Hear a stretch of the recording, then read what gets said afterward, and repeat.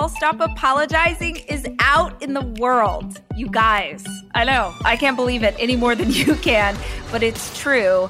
This book baby of mine is finally here. So if you have a desire in your heart, but you're worried about what other people will think of you for trying to chase after it, this is the book for you. It is the most tangible and I hope motivational advice I've ever written down.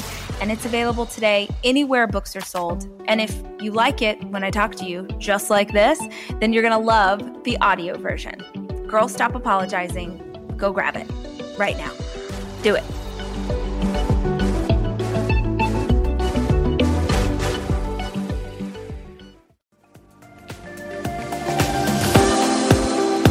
Welcome to the Rise podcast. I'm Rachel Hollis, and I've built a multi-million-dollar media company with a high school diploma and a Google search bar. Each week, we'll be sharing tangible, direct advice or inspiring interviews with the same intention. These are the tools to change your life. This week on Last 90 Days Challenge, we are focused in on health and fitness. So I wanted to bring you one of my favorite chapters from the audiobook of Girl Wash Your Face. In this chapter, the lie that I used to believe is that I was defined by my weight. And I know this is a business podcast, so it might seem odd to focus in on health and fitness when it comes to business, unless you're a business owner. And then you understand exactly why it's important to take care of yourself so you can take care of everyone else. Look, if you are not healthy, if you are not spending the time to get enough sleep, drink enough water, eat foods that make you feel great, you are never, ever going to be the person that you want to be. So I hope that this chapter helps you as much as it helped me, and I hope it gives you the courage to face down the things you're not doing, the life you're not living, and the decisions that you need to make to get you to the next place with your health. Chapter 17. The lie? I am defined by my weight.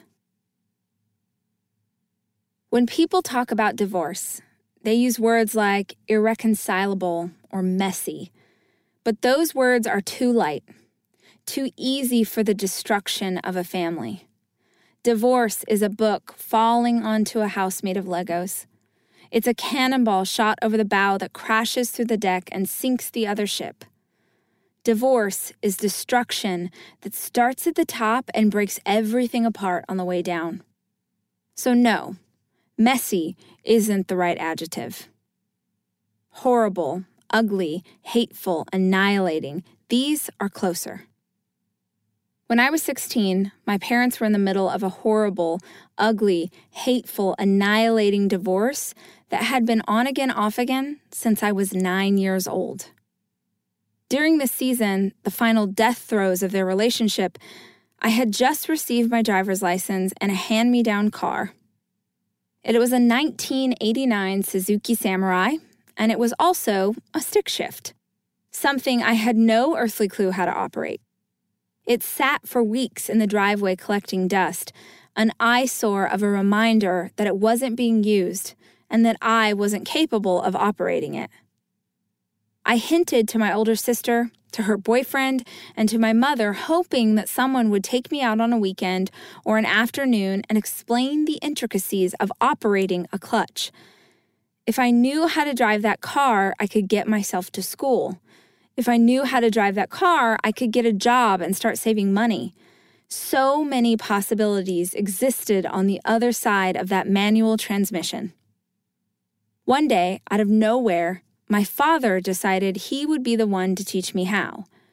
And even then, amid the excitement of wanting to know how to drive myself around, I knew that this was a catastrophically bad idea.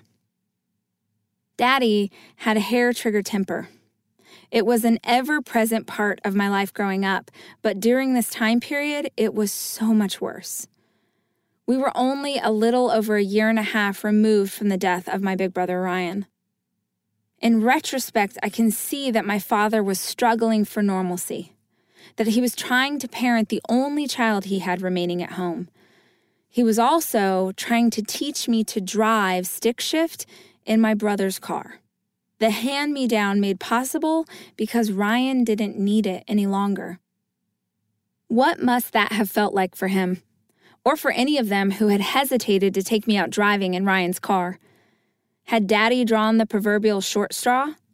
Was he the only one strong enough to move past the pain and do what needed to be done? Perhaps another person would have battled their emotions in a different way. Perhaps my mother would have cried or my sister would have lashed out, but my father, his strong emotions tended to bubble in only one direction, straight to the boiling point.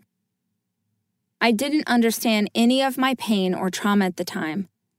Likewise, I was 16 and couldn't fathom why my father was so angry. We'd driven to the outskirts of town where I could practice without cars around. I can still see us on that abandoned country road as he screamed commands into the air between us. Clutch, shift, gas. How many times are you going to stall out before you get this right? The more he screamed, the more I stalled. The more I stalled, the more I cried. The more I cried, the angrier he became. I have no idea if that episode lasted for 10 minutes or an hour. I only know that I retreated further and further inside myself until I was shaking. He finally demanded to drive. We rode home in tense silence. As an adult, I can understand now how hard he battled his temper with us kids and how upsetting it was for him to lose it. An executive, a pastor, and later a PhD, he was utterly competent out in the world, but often at a loss at home. I can see that now. As a child, I was blind to it all. I spent most of my life in fear of upsetting him. In a situation like this, where I had well and truly failed and he was so angry, I wished, not for the first time, that I was the child he'd lost. He dropped me off at home, and I found myself in an empty house, scared and confused and sick to my stomach. Then I walked into the kitchen. I come from a long line of emotional eaters, so my first thought was that something in that kitchen would surely make me feel better. I found an unopened box of Oreos, and I pulled out 2. They tasted so good, I had another. I remember sliding down to the floor alongside the cabinets with the box in my hand. I'd been here plenty of times before. Food is an easy companion.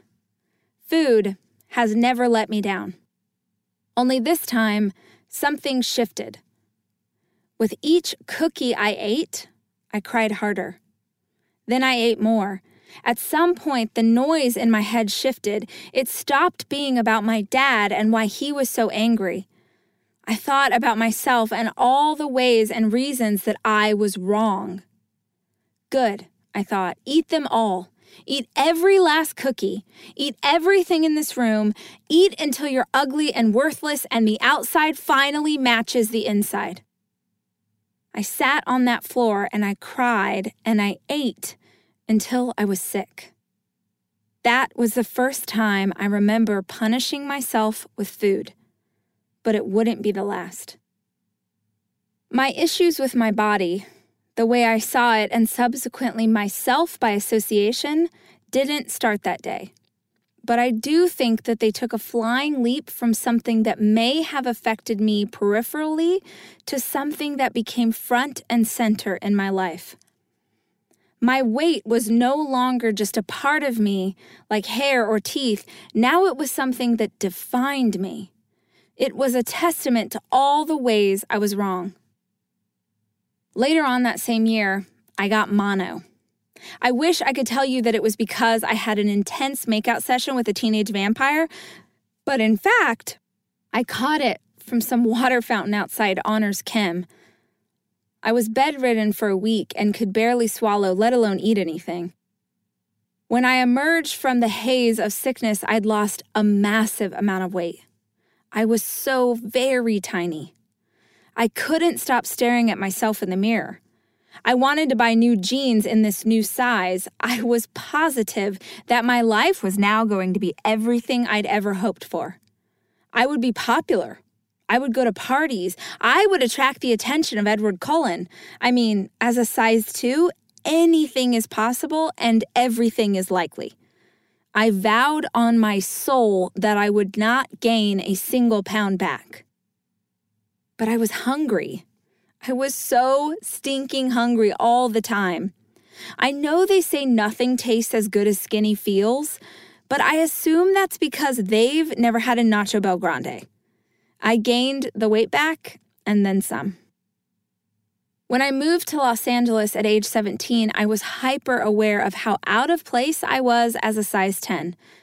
And I vowed that geography was really the only thing that had held me back. I was ready to get a gym membership, run a marathon, and eat only salads from there on out. None of which happened. A lifetime of stress eating meant that I gained even more weight after my move. I decided to try diet pills. I don't even know what brand they were or where we got them, but for a couple of months, my roommate and I lived off of diet pills and Slim Fast shakes. It totally worked. I trimmed down and loved everything about my new, smaller body. Sure, I was hungry all the time and I felt jittery nonstop, but I looked awesome in my jeans. I expected that life would pick right up and be easy before long, and my dreams would soon manifest and become true. I noticed that more men were checking me out, to the point that the attention was starting to really bother me. Anywhere we went, I could feel their eyes staring at me. I expected guys to charge the table anytime we went for dinner. I gave dirty looks to any male within a 10-foot radius. I was not totally sane, but I also wasn't self-aware enough to realize it. All right, guys, I'm going to grab a quick cup of coffee, and while I'm gone, check out some of the awesome products that we have coming up this season from the Hollis Company. Y'all, Girl Wash Your Face has surpassed every expectation I could possibly have had for a book. It has sold almost 2 million copies, if you can even believe that. It's been #1 on the New York Times bestseller list for weeks. And for you guys, even more exciting, it is one of the top 5 audiobooks of the year on Audible. So if you are dying to hear a little bit more of my voice, be sure and check out Girl Wash Your Face, available anywhere you get your audiobooks. One day I got home from work early and I happened to look out the apartment window. Across the way, I saw 2 iguanas sunning themselves in the window of someone else's condo. 2 iguanas, the length of my femur, just hanging out in the kitchen window. One of them turned his head slightly, caught my eye, and stared me down. You're going to think I'm making this up, but I swear on my life, I thought that lizard was looking into my soul. I was entranced. I couldn't stop staring.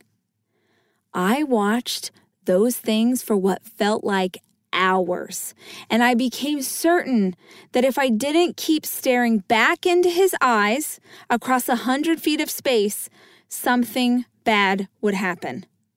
At one point, I remember thinking, when was the last time I saw a human being?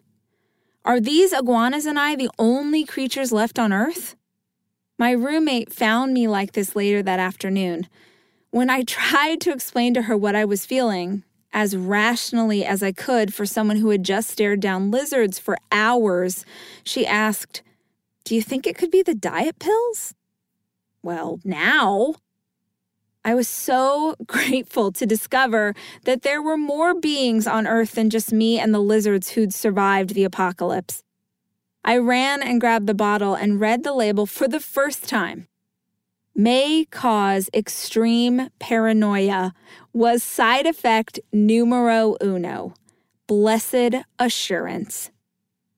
I stopped taking the pills and started eating solid food again, and just like every other time, the weight piled back on.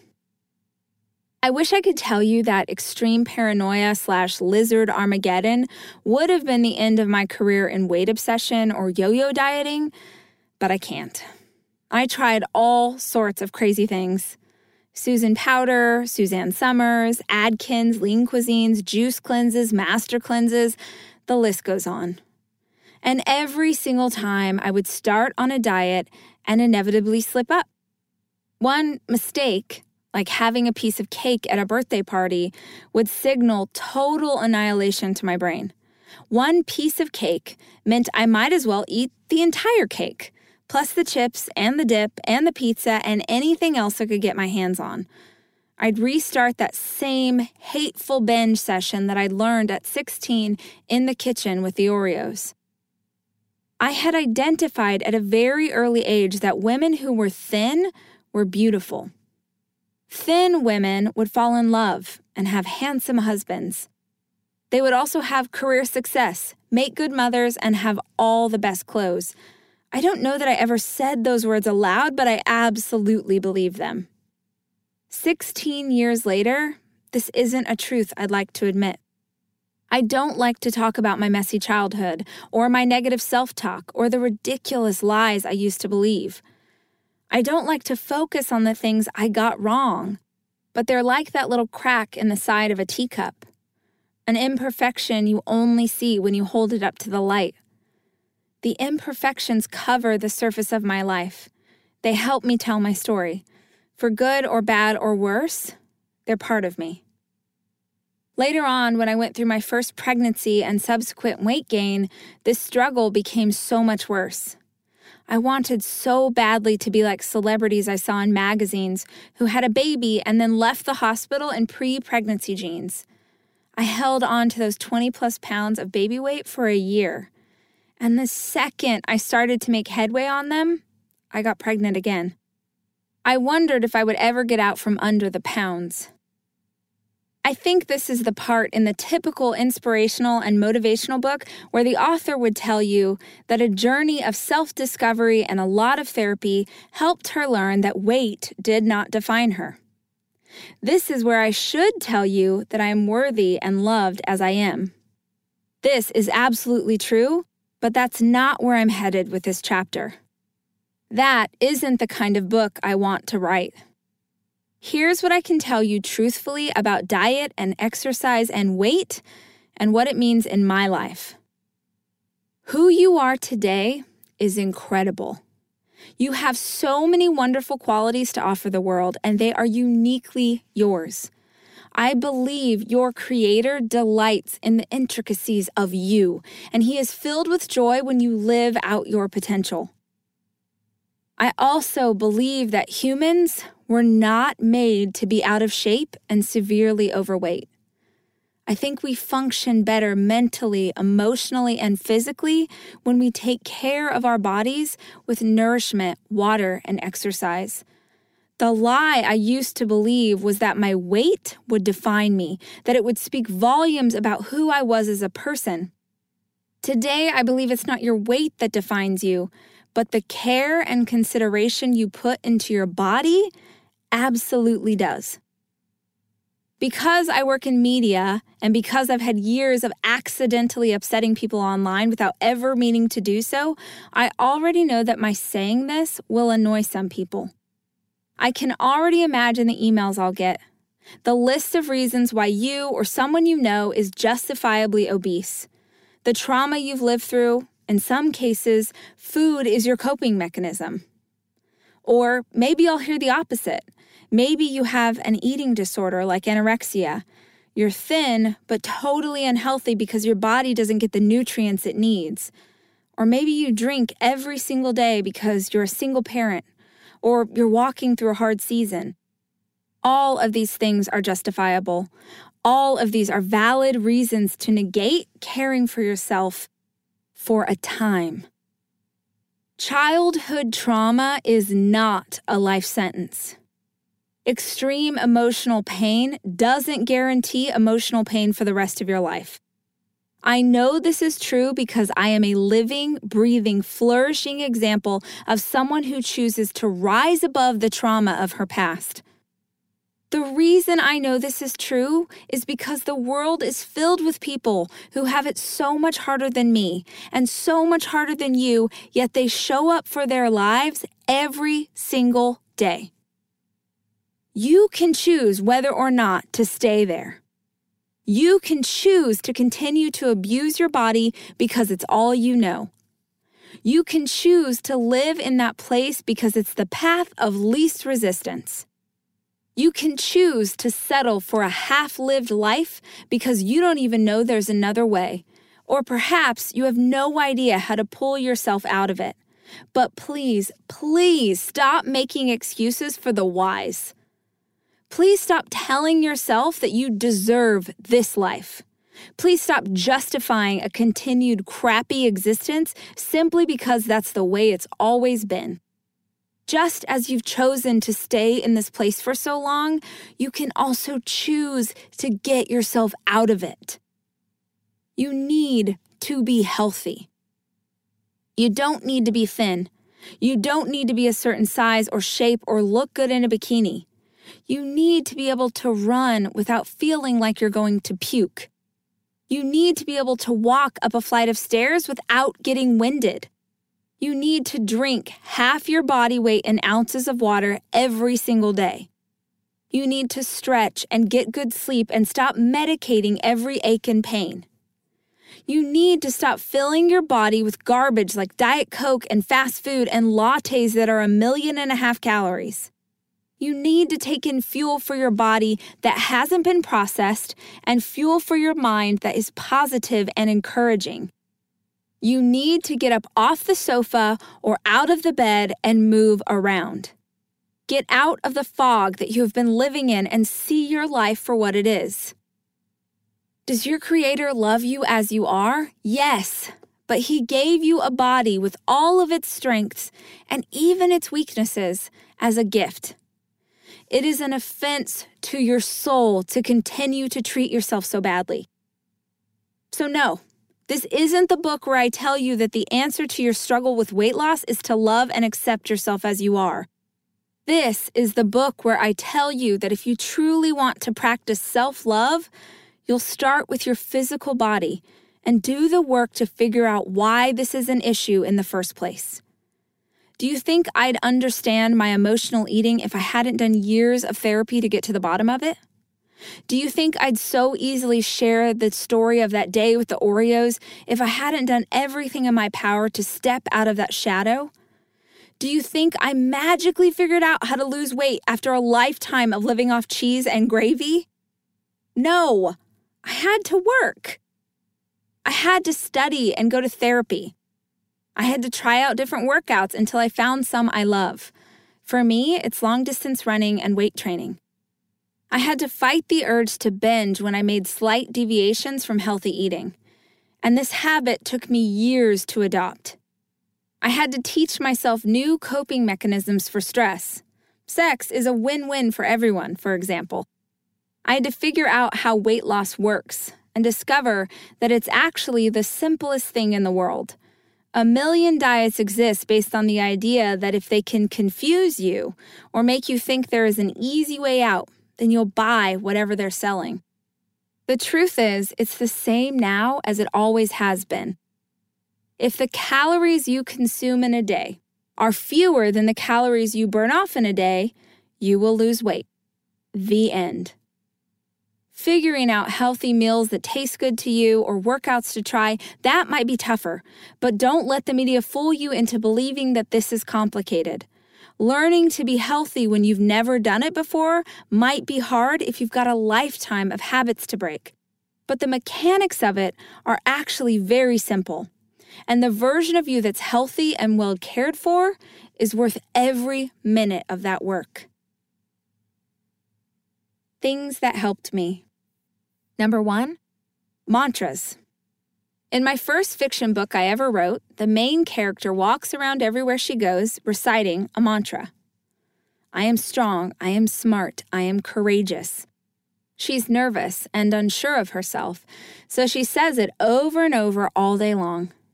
That book is based on my early days in Los Angeles, and that mantra is based on exactly what I used to say to myself daily. A lifetime of believing that your value, or lack thereof, is determined by your body or your face or your whatever means that you've got a lifetime of negative talk in your head playing on repeat. You need to replace that voice with something positive. You need to replace that voice with the opposite truth, the thing you most need to believe. So come up with a mantra and say it to yourself 1,000 times a day until it becomes real. Number 2, editing my media.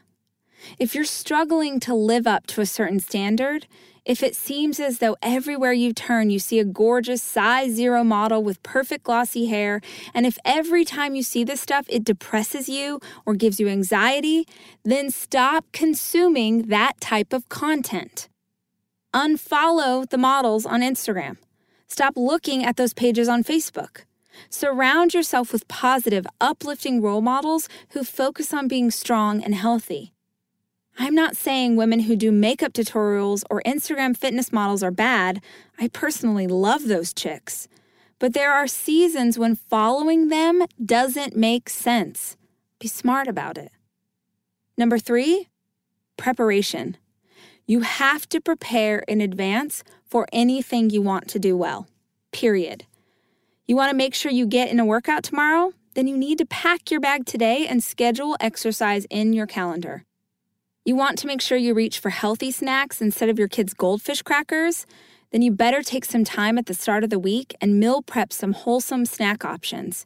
If you wait until the last minute, you are not likely to achieve anything. You want to accomplish a healthier life? Map out how you'll get there.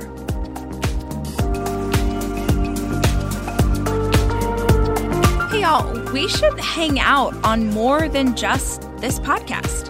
Which means that the next time you're on Instagram or Facebook or YouTube, be sure and type Rachel Hollis into the search bar and check out all the fun things we have going on your favorite platform.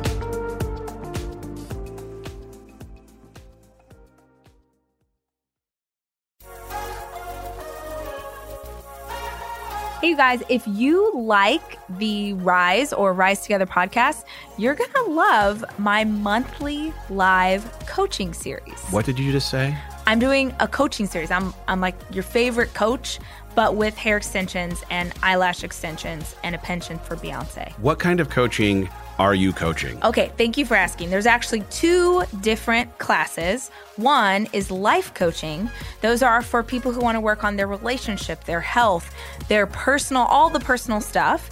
And then there's something I'm really excited about, business coaching. I've been an entrepreneur for 15 years. I'm really proud of the company that I've built, and I want to share that wisdom with you. So if you own a small business and you want to dig into how to do social media, how to find new clients, how to grow your revenue base, this is how we're going to do it. I bet they can get more info at thehollisco.com. You sure are right, buddy. You can watch videos about what the coaching series is all about, how you join in, and what is included with your membership.